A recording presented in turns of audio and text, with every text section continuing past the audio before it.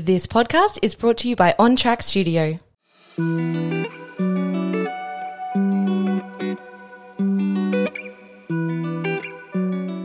Welcome back to Mind Your Head. This week's guest is the one and only me.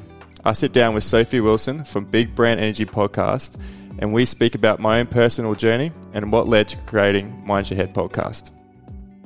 Hi everyone, welcome to Big Brand Energy today. I have on an honourable guest, a client of mine. His name is Elliott Hagen. You may have seen him on Instagram going under the name of Mind Your Head.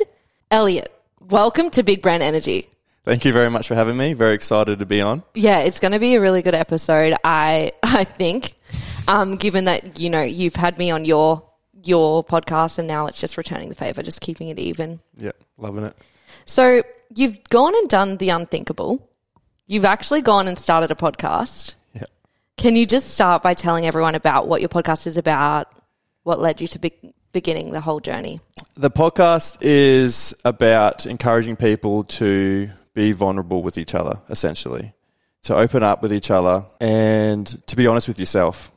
If you've got any doubts, anything you're struggling with, I'm trying to create a space where people can open up to each other and seek help if you need it. What led me down this road was I work away in the mines. I operate machinery for 12 hours a day.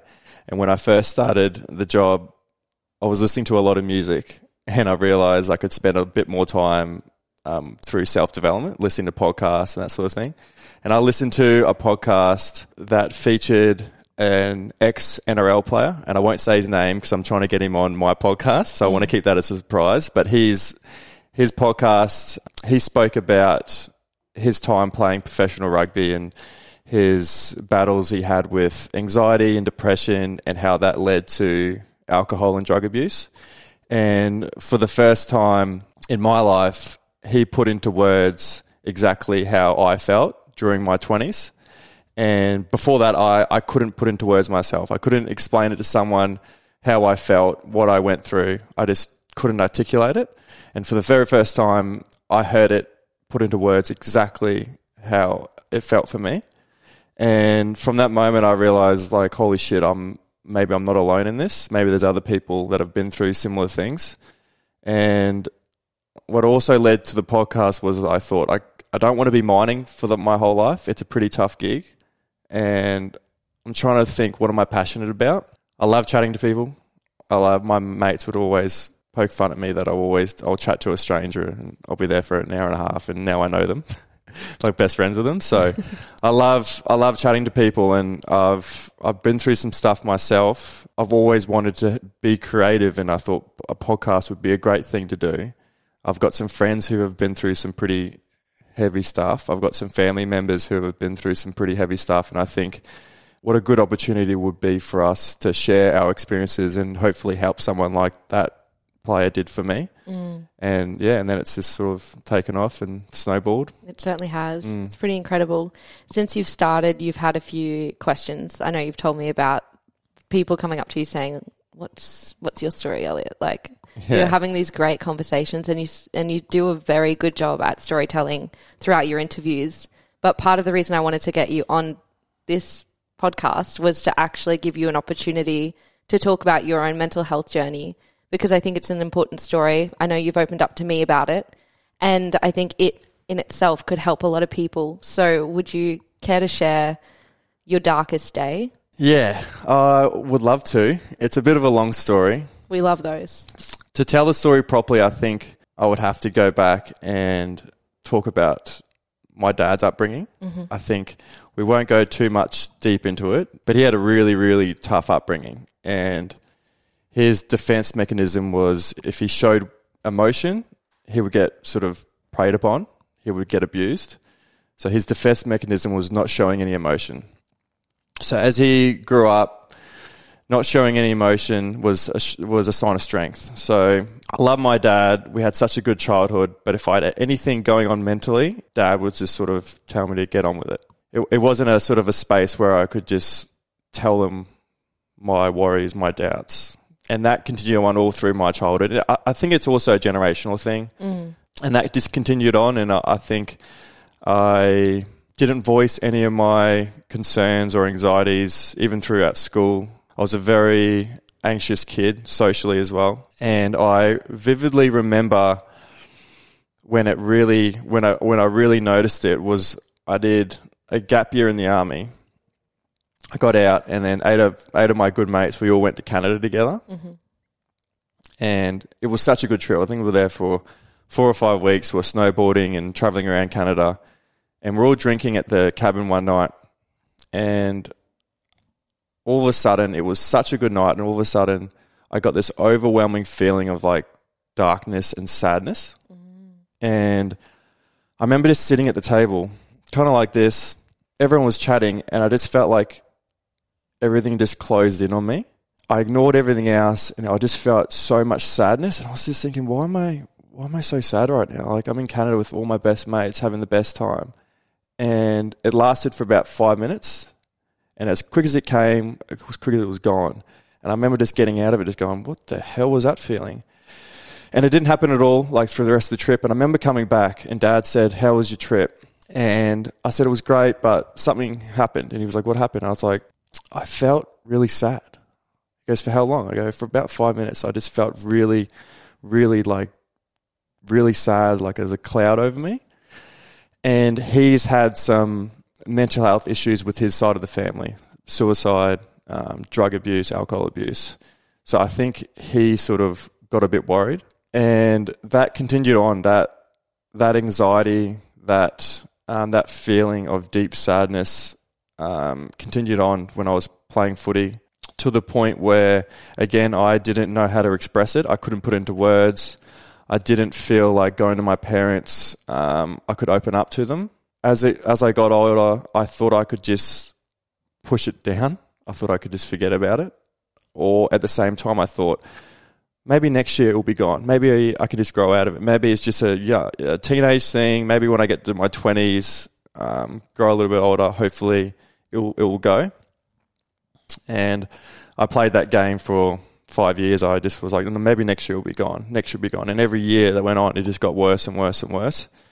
And it got to a point where I started experimenting with drugs. And for the very, very first time when I started using drugs, it was like such a euphoric feeling, because when people take drugs, it might hype them up and go party and whatnot.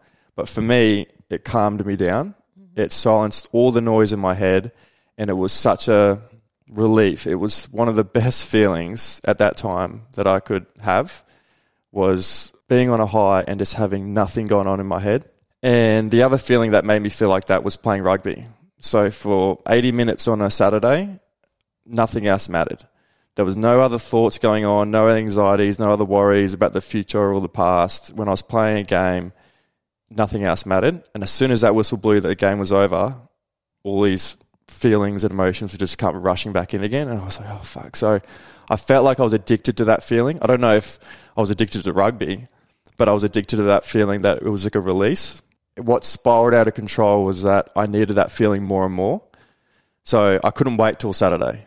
So once I started experimenting with drugs and thinking, whoa, I can have this any day of the week. But at the same time, I knew it was bad for me. So it was like I was going around in circles, getting worse and worse and worse, taking more drugs, wanting that high to be more. And as I was taking more drugs, rugby was going down the hole. Like, my priorities shifted, whereas I wanted to play professional rugby. I was putting all my effort into that. But then during the week, I was taking drugs just to silence all that noise in my head, thinking that was the only answer. That went on for about 4 or 5 years. Didn't talk to anyone about it. Just thought, like, when you're a kid, when you're young, you just think that this time in your life is going to last forever. And then you forget that you're getting older. Before you know it, there's 5 years gone, and you just haven't done any real hard work around your mental health. You've just like put a Band-Aid over it. Just done drugs, played footy, done drugs, played footy. One season I got injured, wasn't playing good footy. I was down on myself, stuck in that party mode of just taking drugs. And I remember I was in a relationship at the time, and this is me thinking that the relationship's the issue. I'm feeling this because of the relationship. So I was in a 5-year relationship, broke up with her, couldn't tell her a reason, couldn't tell her why I was doing it. I just felt like that was the solution to the problem. She moved overseas. Then I was stuck by myself and the feeling was still there. And I was like, fuck, well, that wasn't the problem. I've just ended a relationship for no reason. Then I got more down on myself. And then I remember going out, had a large amount of drugs, and came back to my apartment and then didn't want the day to end. I didn't want to wake up and then feel these feelings again. I just wanted this high to keep going and going. And I remember looking at my hand, I had a handful of drugs, and I was like, yeah, I've had too much, but like I don't want it to end, so fuck it. Like if I die, I die. And I remember taking and thinking, oh, well, like, whatever, like if I live, we'll find out tomorrow or whatever. I was just really carefree and just didn't disregard for my own health. That was Friday night, and then I woke up I thought it was Saturday, but I actually woke up on Sunday. I pissed myself. There was vomit on the ground. And me being in so much denial, I just had a shower, had a feed, went to work on Monday and just didn't acknowledge it, didn't sink in. I just was in so much denial that was some sort of attempt. And then later in the year, I decided, silly enough, like I was just still in that same headspace, like nothing changed really. I just put it to the side, like ignored it. And later in that year, I went down to Sydney for New Year's. It was like a 3-day bender. You know, things I shouldn't be doing. Surrounded by people that I probably shouldn't be surrounded by. At that time, like, probably just not the best people for that headspace that I was in. Not bad people, but just I shouldn't have been in that situation. And then I remember getting back from down in Sydney, and it was like 3 days without sleep. And then I got back, and on the 4th day, I tried to sleep, and I couldn't sleep. My body was just shocking me awake. I was like, that's weird. So I got 4 days, like no sleep, like just feeling so run down. And then on the fifth night, I tried to go to sleep, and I had the same thing. My body was just shocking me awake. Like I think my whole nervous system was just fried. And then I thought, no, I've got to check myself in the hospital. Like I've got to go to emergency. Like I don't know why my body's not letting me sleep. And went to the nurses at the hospital there and told them what I had, told them what happened. I was down in Sydney. I was at a big bender. Even then, I was trying to play it down to them. I was almost lying to them, saying, I've just, like, what happened? Oh, I've just had a big night. Like, it's all right. Like, trying to convince them. And I remember they did some blood tests, and my piss was like black almost. Like I was so dehydrated. And I remember they were hooking me up to a drip, and they had a carton of water next to me in the hospital bed, and they were you can't leave until all this water's gone. Like you're just so dehydrated. I remember calling my parents because at that time I was so broke in terms, like I was spending all my money on drugs. And I remember I think my mum paid for that admission to the hospital. And then she was like, well, what's up? And I think they knew all those years. I think they knew something was up, but we just never said those words to each other. And mum and dad were on the phone, and they said, what's up? I go, I went down to Sydney, just had a big week. Everything's fine. Like, don't worry. Looking back on it now, like I could tell the tone of their voice. Like they were so worried about me. I remember them saying like, just please, like we love you. Let's look after yourself. And I was like, yep. And I hung up the phone, and I remember just laying in the hospital bed, and it just really hit me. Like, what the fuck am I doing with my life? Like mum and dad sacrificed so much for me and my 2 brothers. Come over from New Zealand, put in so much hard work. They dedicated their whole life pretty much to be raising their children, working so many hours, working so many different jobs, just to put food on the table and send us to a good school and raise good boys. And then how am I repaying them? I'm just throwing it all away for no good reason. And I remember laying in the hospital bed, and it was like a flick of the switch. It was some people need to go to rehab or need to go to counsellors. I remember just laying in the hospital bed, and it was like someone just flicked a switch at the back of my head, and everything else changed. My whole mindset was like, nah, I need to change. I need to stop what I'm doing. I can't keep going down this road because like it's going to get worse than this, and I don't want to get worse than this. I think that was a pretty close to rock bottom for me. I think that really scared me. I think I scared a lot of my friends, and I scared a lot of my family, and I think they all knew that I was going down a road that one point I probably wouldn't be able to come back from. And then I moved from Brisbane back to the sunny coast, stopped doing drugs, stopped doing alcohol, went and saw a psychologist for the first time. I think that was my biggest fear I think what stopped me was fear. I was so scared of seeking help. I was so scared of unlocking all those suppressed emotions and opening that can of worms. And I was just so afraid. Like, I was very immature. I wasn't very emotionally intelligent. I was a child. Even at 27, 28, I was still, looking back on it now, I was such a little boy. I didn't show much courage. I didn't want to do the hard work. I didn't want to put all that effort into try to fixing myself. I would rather just procrastinate and thinking like I would just get by procrastinating. But with your mental health, with anything really, like especially your mental health, you can procrastinate as much as you like, but at some point it's going to catch up to you. And it caught up to me when I was 28, 29. Finally went and saw a psychologist. I bit the bullet and went and saw a psychologist thinking it would be the most terrifying thing in the world. And it was just like this. And it was beautiful. You love chatting. Love chatting. And I remember doing 3 sessions with a wonderful woman and thinking that she was going to do all these weird little like tips and methods and all this sort of strange shit. And all she did was listen to me. Did 3 sessions and she goes, "What's up?" And I would sort of start speaking, and then when there would be a break, she goes, "What else?" And then I would think, and I go, "What else?" And then I would keep talking, and then it would be an hour go by, and then she was like, "How do you feel?" I go, "Much better." And I go, "Cool, I'll see you next week." And we did 3 sessions of that, and all I did was just talk.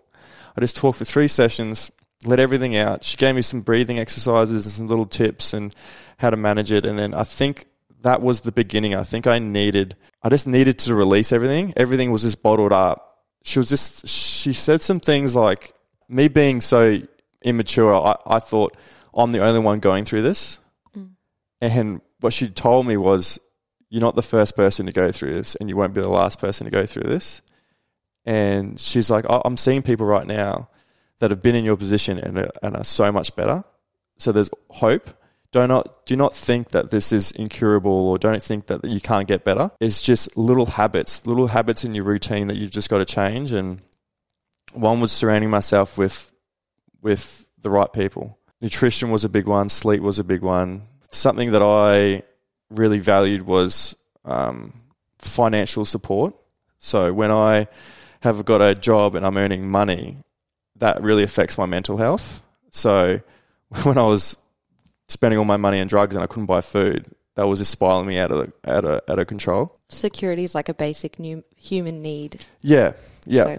And then that was the very beginning of sort of the journey. And then it's since then I've been peeling back layers every year of trying to figure out my reactivity and how I my patience levels, and I'm getting to know myself. As soon as you start it, I'm starting to know myself deeper and deeper and deeper every year. And I think it's a combination of me maturing. I think when I got to 30, I became really self-aware of my tics, who I am as a person. I think when I was 20 to 30, I just ignored it or wasn't aware of it or too immature to really realize who I am as a person, my personality traits, what angers me. I think in your 20s, you don't really think about why that makes you angry.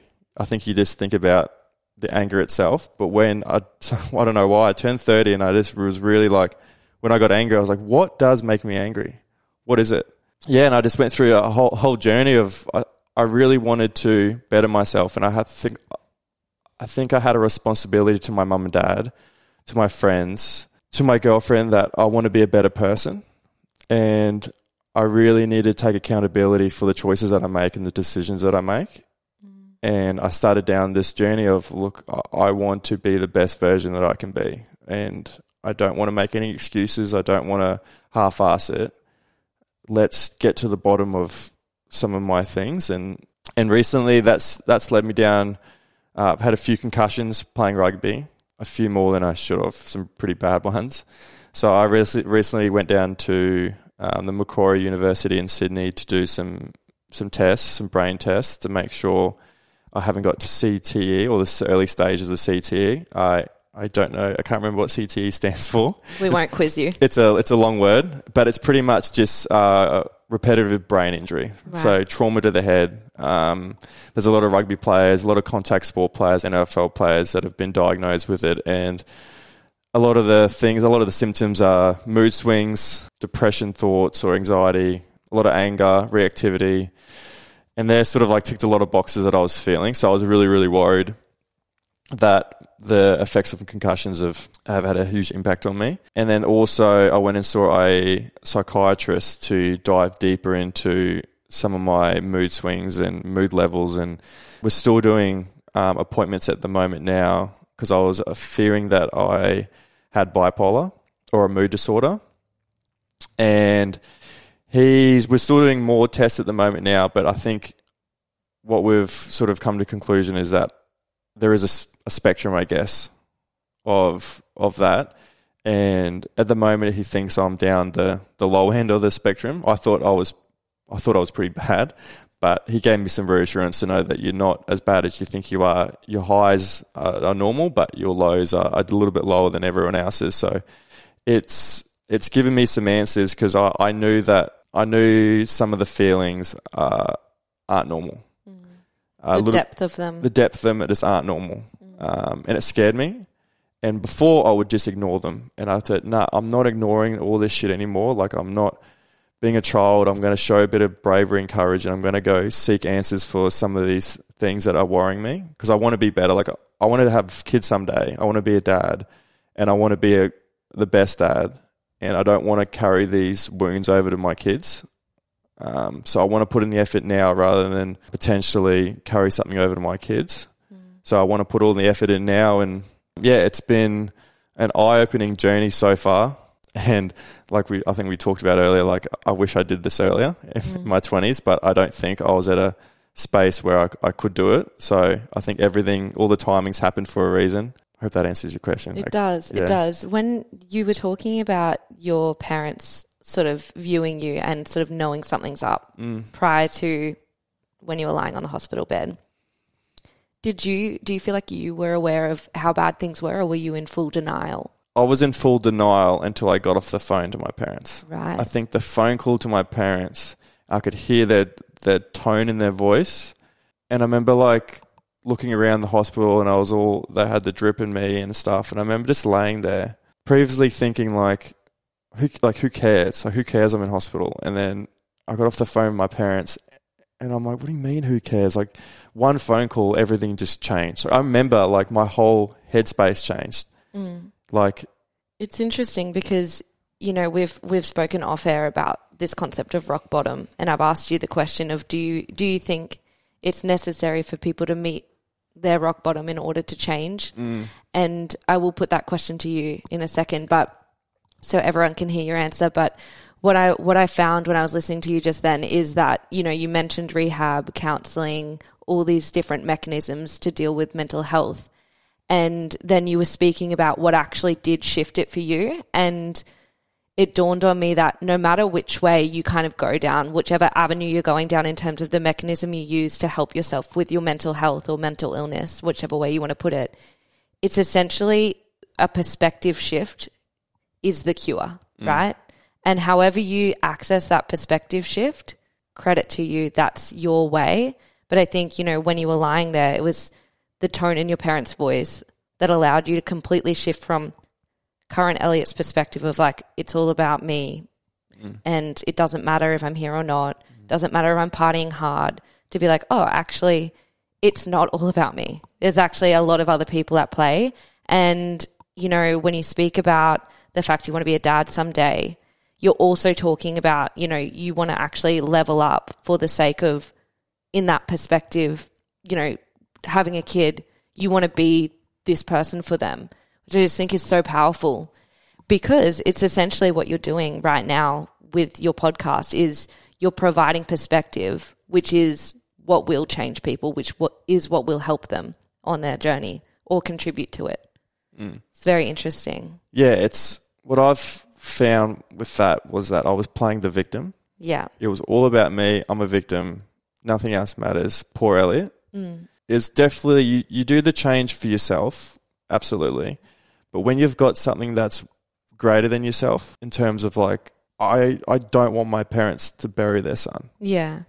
You know, that's a huge motivator for me, was imagine the pain on my parents that if I kept going down this road, they were going to bury me.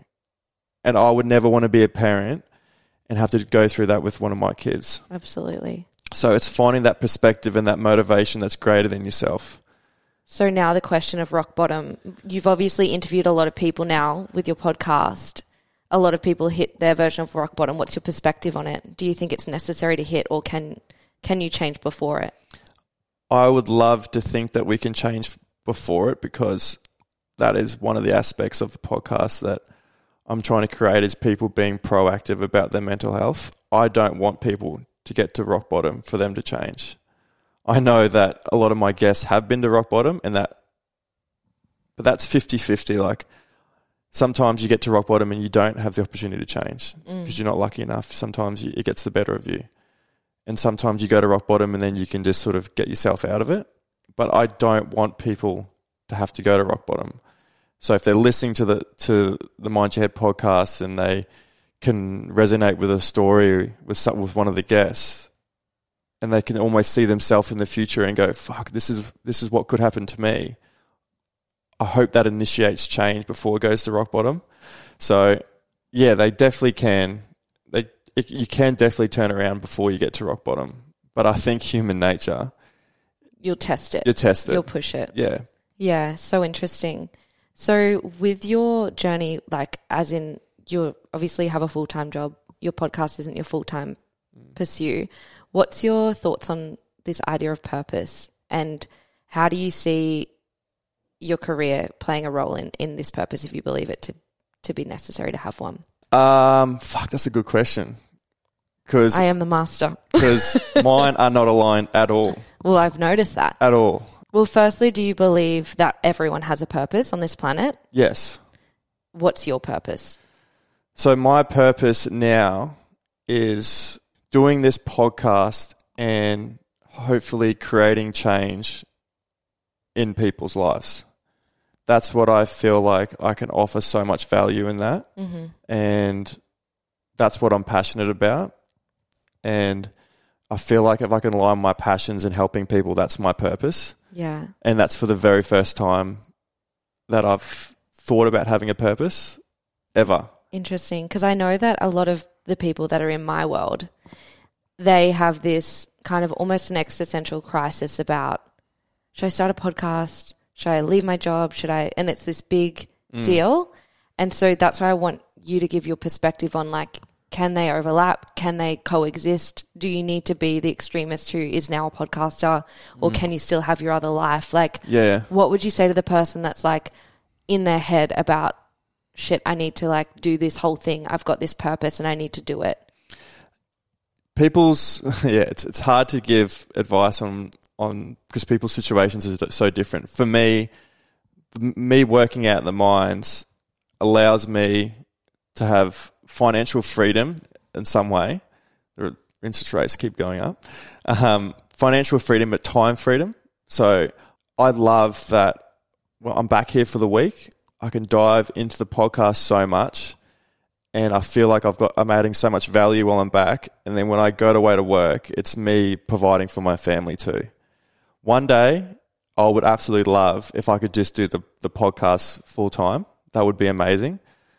I feel like definitely you can go all in. You can also have a passion and then have a job, I think, or a purpose. I think it doesn't have to be related all the time. I agree. I think people have this idea that it has to be this, or it has to be that, or it has to be this. I think it's whatever works for you, whatever you're happy with. I don't like leaving the sunny coast and going away for the work for the week, but I know that I'm providing. And as a man, I've realized one of the things that I hold value to is being useful, being purposeful, and providing. I love that I get to provide for my partner and my little dog. I love that. I take pride in that. And I also, that's one side of me. That's one side Elliott. And then the other side of Elliott is connecting with people and doing the podcast and finding this purpose and having this passion. So I don't think I answered the question fully, but I think there's more than one way to go about it. I think you can definitely have your podcast on the side and also have a full-time job. Yeah. What I'm hearing is you have to have an assessment of your life, take inventory of what everything's giving you, and keep the things that give more than they take. Your job obviously gives you the financial freedom, security, all these things, and your podcast gives you the other things, which is awesome. But I think actually you answered it perfectly, and I think a lot of people would get a lot from that answer, because it can be pretty intense when you're trying to start a podcast to be like, what should I do? How do I go about this?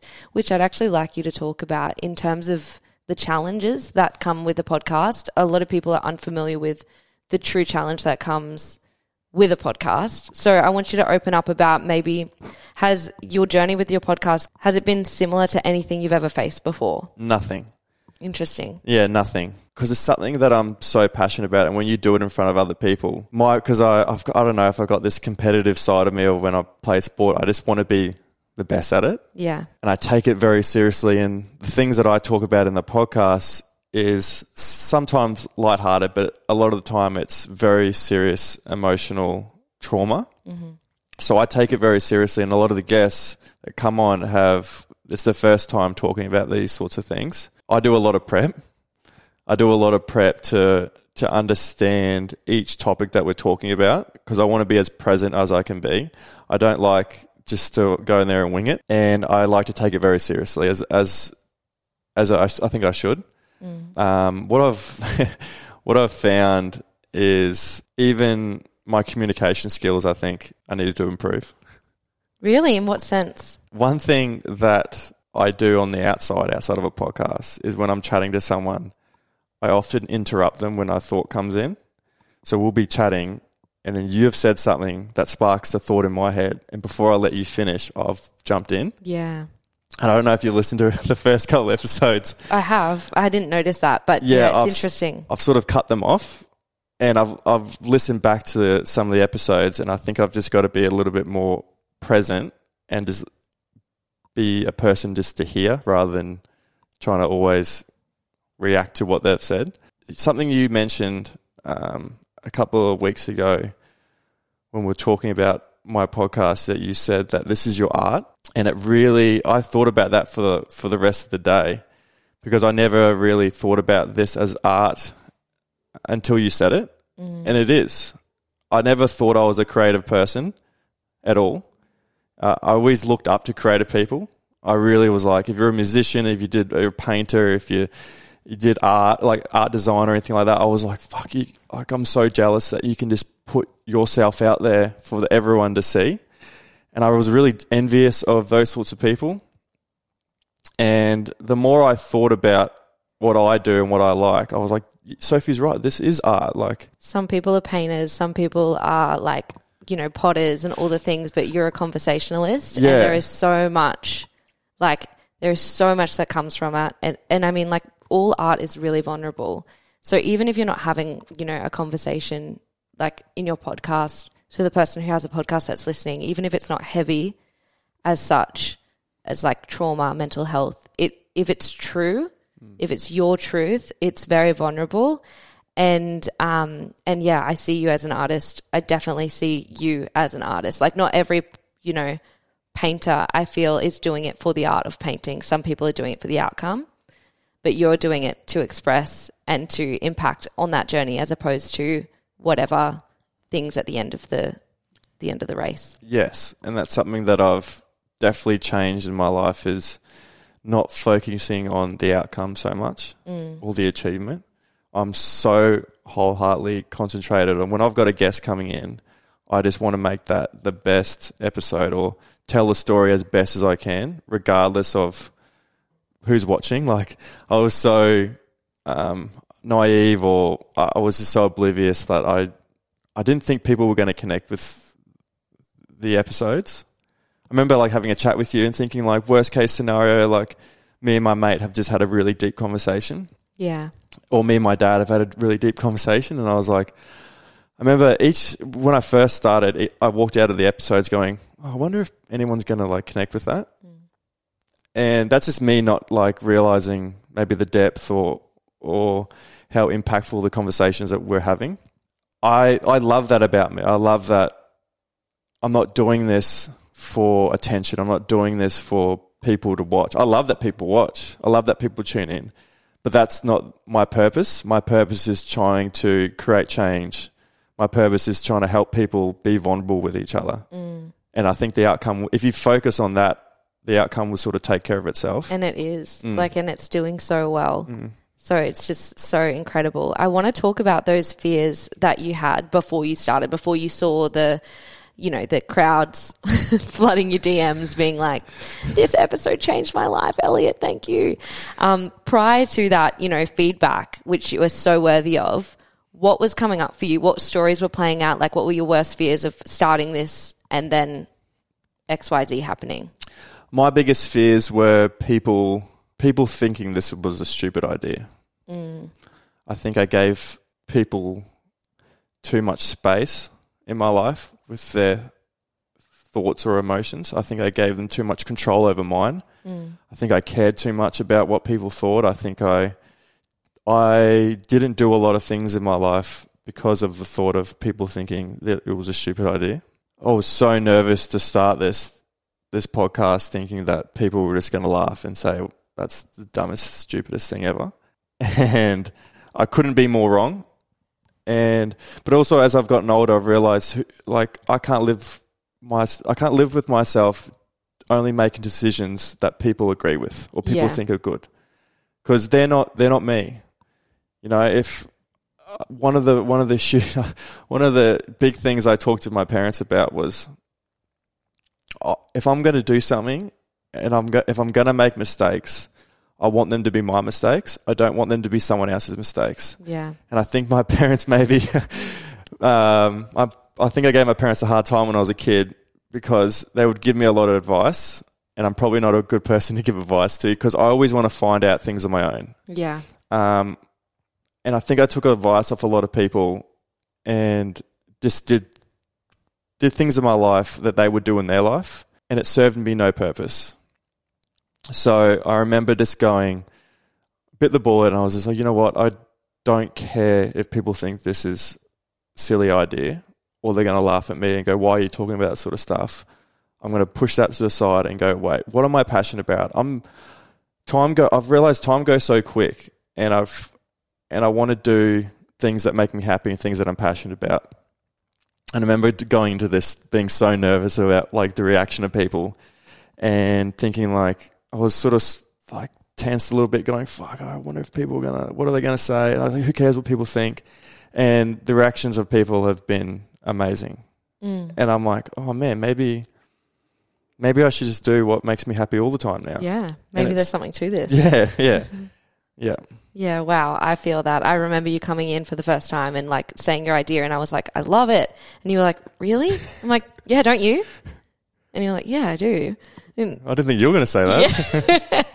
Yeah. So good. And in terms of the outcome of it all, what's been your favourite part? You're probably 6 months. Oh, have you been recording for 6 months now? Yeah, 6 months, yeah. Yeah, so that's you're no veteran, but that's a decent amount of time to have, consistent content coming out, showing up for your audience every single fortnight. But in between that, obviously, we both know the prep and all the things that go on. Yeah. What do you think your favourite part's been?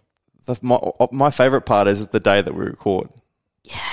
On track studio vibes. That's Christmas Day. That's when I get out of bed knowing that I've got to record that day, it's the best. I love the prep. I really do. I love the way I do my questions and the way I prep, a little behind the scenes. BTS. Is that I try to ask the questions that tell a story. And going back to the art thing, I think I'm a storyteller. That's what I love to do. And that's how I sort of stage the questions.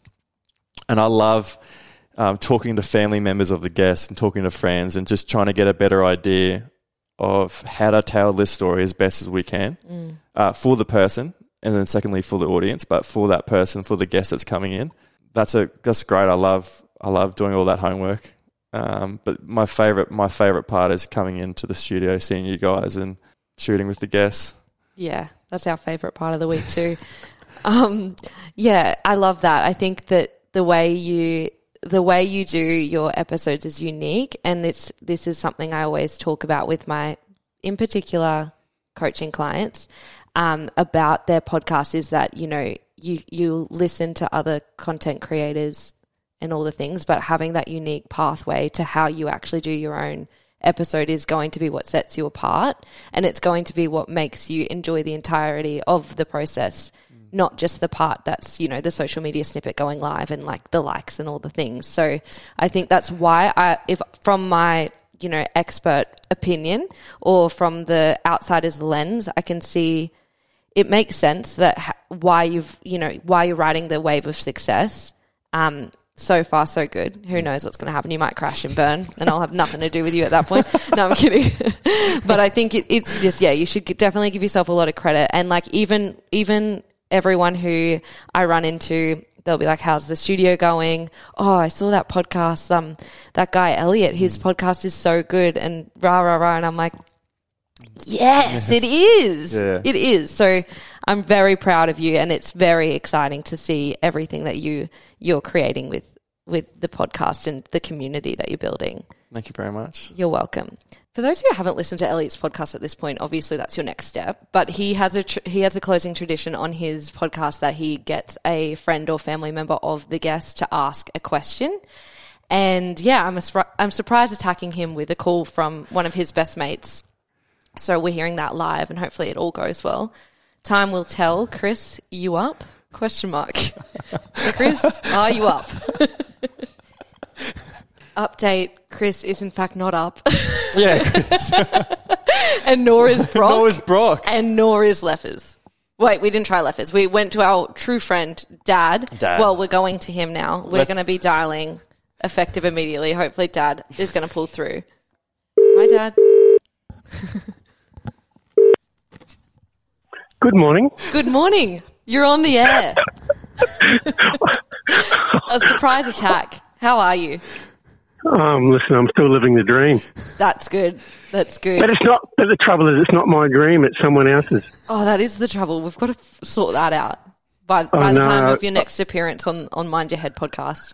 I know. I agree. So, look, I'll give you a little bit of context to my call. Sure. It's the fact that I've actually got Elliott on my podcast now, and you know his little closing tradition that he does on his podcast, getting... I sure do. Yes, you do. I'd like to just return the favour for the man himself, and ask you to ask your question to Elliott and make him answer on the spot. I haven't given you much time to prep for your question, so... All right. It'll be a parent type sort of question about his mental and physical health. So I'll ask that question. Do you want me to ask it now, or when do you want me to do it? Yeah, go for it now. Okay, so my question to Al would be, listen, we're proud the fact that he's looked at ways of better improving his health and physical well-being, but from a parent point of view, that's a short-term goal that he's hit. We would like to know what sort of planning he's done, more of a mid-term and a long-term goal. Where does he see himself in 10 or 15 years, sort of mentally and physically? Does he have those goals in his mind as well? Good question, Dad. Good question, Dad. Thanks you for that one.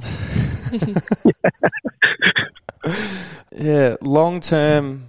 You say long-term physical goals and mental goals? Oh, and mental, both. It's physical is probably easier to fix than mental. We want to, you're doing some great stuff now, but we want to know what have you got in place that this continues in your mental health and as well as your physical health, but where you're going to be in, mid, 5, 10 years time and also longer than that. Yeah, I think I've got some really good habits in place at the moment now and a really good routine that is benefiting my mental health. I think this podcast was a huge thing for selfishly, I'm looking at it, it was a huge thing for my own mental health.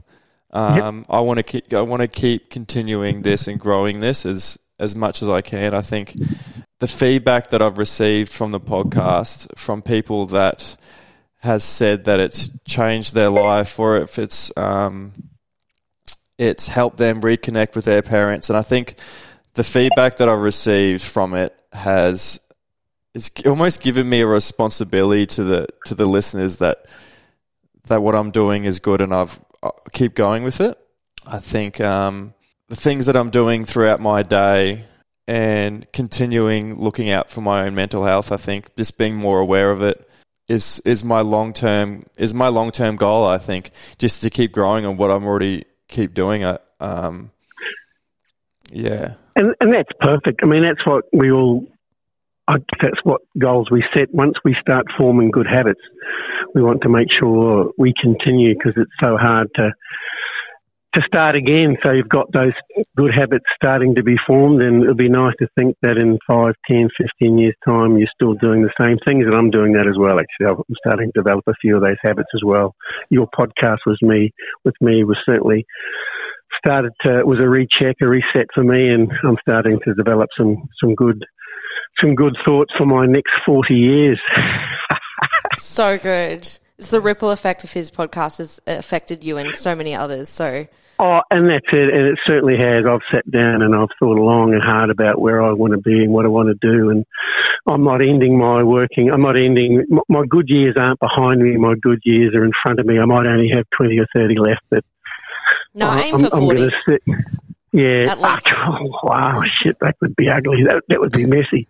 I might need Elliott to come and look after me. Well, you've got a new hip and you've got a couple of new knees, so you should be good to go. Listen, I know, I'm rocking. I mean, I'm going to have it. By the time 30 or 40 are up, they'll be doing brains and heart. Oh, they're doing hearts now. They'll be doing brains. I wouldn't want a new one of them. Yeah. No. But yeah, go back to your question. I think I feel better. I feel better mentally and physically now than I did in my 20s. So I think that whole 20s was a bit of a learning curve for me in so many ways, that I feel like now I'm living a life that I want to live. And that's good, because sometimes we don't do that until we get to 50 or 60, and our long-term partner has got to go through it. You're learning that, or have done that at 20, couple of years into 30. So you're now hopefully going to be set up for, the next 50, and you've got a lady to live with, and you'll have a family, and you'll be in a better space than a lot of people are. They don't learn these skills or have these thoughts until, it's probably too old and I want a divorce hits the table. So that's good. Yeah. Good. I'm proud. Oh. Thanks, Dad. Thanks for taking the call. None of his other mates did. So, mate, I'm on one. I mean, you were our first option too. Oh, yeah, that too. No, it was always going to be cool. Sure. Okay. All right. You have a nice day. I'll go back. Yes, Thank as you. you were. Thank you. All right. Bye. Love you. Bye. Love you. Bye. Beautiful response from Dad. And I actually couldn't agree more. I really feel like mental health is all about what you do every day, not what you do that one time. Do you know what I mean? It's being consistent with it. Yeah. I think for the very first time that I'm putting my health number one. I'd never thought about my health being number one. Mental health, physical health, it was always probably fifth or sixth down the line. Yeah. Like friends, family, partying, rugby. That was pretty much all ahead of it. Yeah. And what I learnt through my journey is that if one of those things, you can still continue on. Yeah. But if your health fails, everything else does. Yeah. I've now shifted everything that my health is number one. Over my house, my girlfriend, my dog, my family members, my friends. Your podcast. My podcast. Like, I can't be the best host and the best person to do this if my health isn't there. I can't be the best friend, the best boyfriend. I can't be anything like that, the best version of myself, if my health isn't number one. Orientate my life and my choices and my habits and my routine about my health, my physical health. What am I eating? How am I sleeping? What people am I spending my time with? What excites me? What I'm passionate about? But also, I think what I've realised is that we can't always surround ourselves with joy and happiness.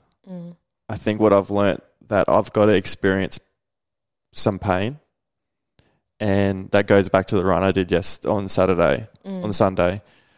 was that I've got to put myself through a bit of hardship. I've got to put myself through some uncomfortable situations, and I've got to be comfortable with those uncomfortable situations. And they don't have to be anything drastic, even just... Says the man who ran 70 Ks yesterday or whenever it was. This run he did, let's just clarify. It was 70 Ks, right? Yeah, it was from my house in Maroochydore up to Noosa and back. But nothing drastic. It's funny because like I do a lot of like saunas and ice baths, and there's so much physical benefits to that. I understand there's some science behind that.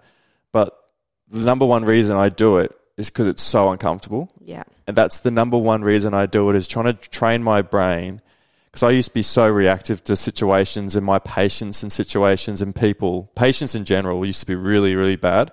So when I get in those uncomfortable situations, I just try to like concentrate on one thing, concentrate on my breathing, and just try to relax and stay calm.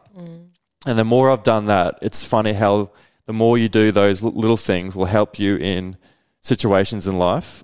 Like even just when you get bad news, or even if you're in traffic and someone cuts you off, like little things like that, you can just let it go. Yeah. And I used to hold on to those things. And what I've learned is just put yourself in uncomfortable situations as much as you can, and that will just train your brain to becoming better. And that run on so many different levels was what I needed. Like people were saying, that's going to be a physical thing, and it was a physical thing. But I'll be honest with you, that was 90% mental, 10% physical. Like there's a lot of like inner demons really were coming up. Like a lot of things that I haunted myself with throughout my life, not being good enough, being a quitter. I reckon when I was a kid growing up, and even in my 20s, I quit a lot. I would run from any sort of pain or uncomfortable situations. I'd always run. I'd always take the shortcut. I would always take the easy road. What toll do you think that took on you, like down the track, always taking the shortcut? Honestly, I thought I was a bit of a coward. I didn't think I was a man. I didn't think that I stood for anything. I didn't think I had any integrity. I thought I wasn't living a life that I knew I could. I think I held myself back from reaching my full potential. I think I showed that in rugby. I think the easiest thing for me to say that, the reason I didn't kick on and go further, what used to help me sleep at night was saying you weren't good enough.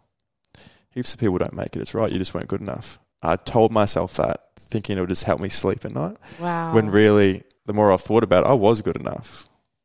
I just held myself back. And now being comfortable with knowing that, listen, you were good enough. It's just you were holding yourself back from your real potential.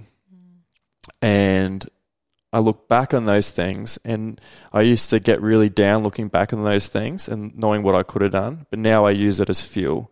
So instead of going, look what I could have done, I now go, all right, that's something not to do. In situations like even starting the podcast, I was so like, no, I'll never be good at it. So I just never tried. So the fear of like failure would stop me from trying things. So I went through so much years of my life not trying anything because I never wanted to be bad at it. And you're bad at 9 times out of 10 when you start something new, you're going to be shit at it. And I just never wanted that. I always wanted to be good.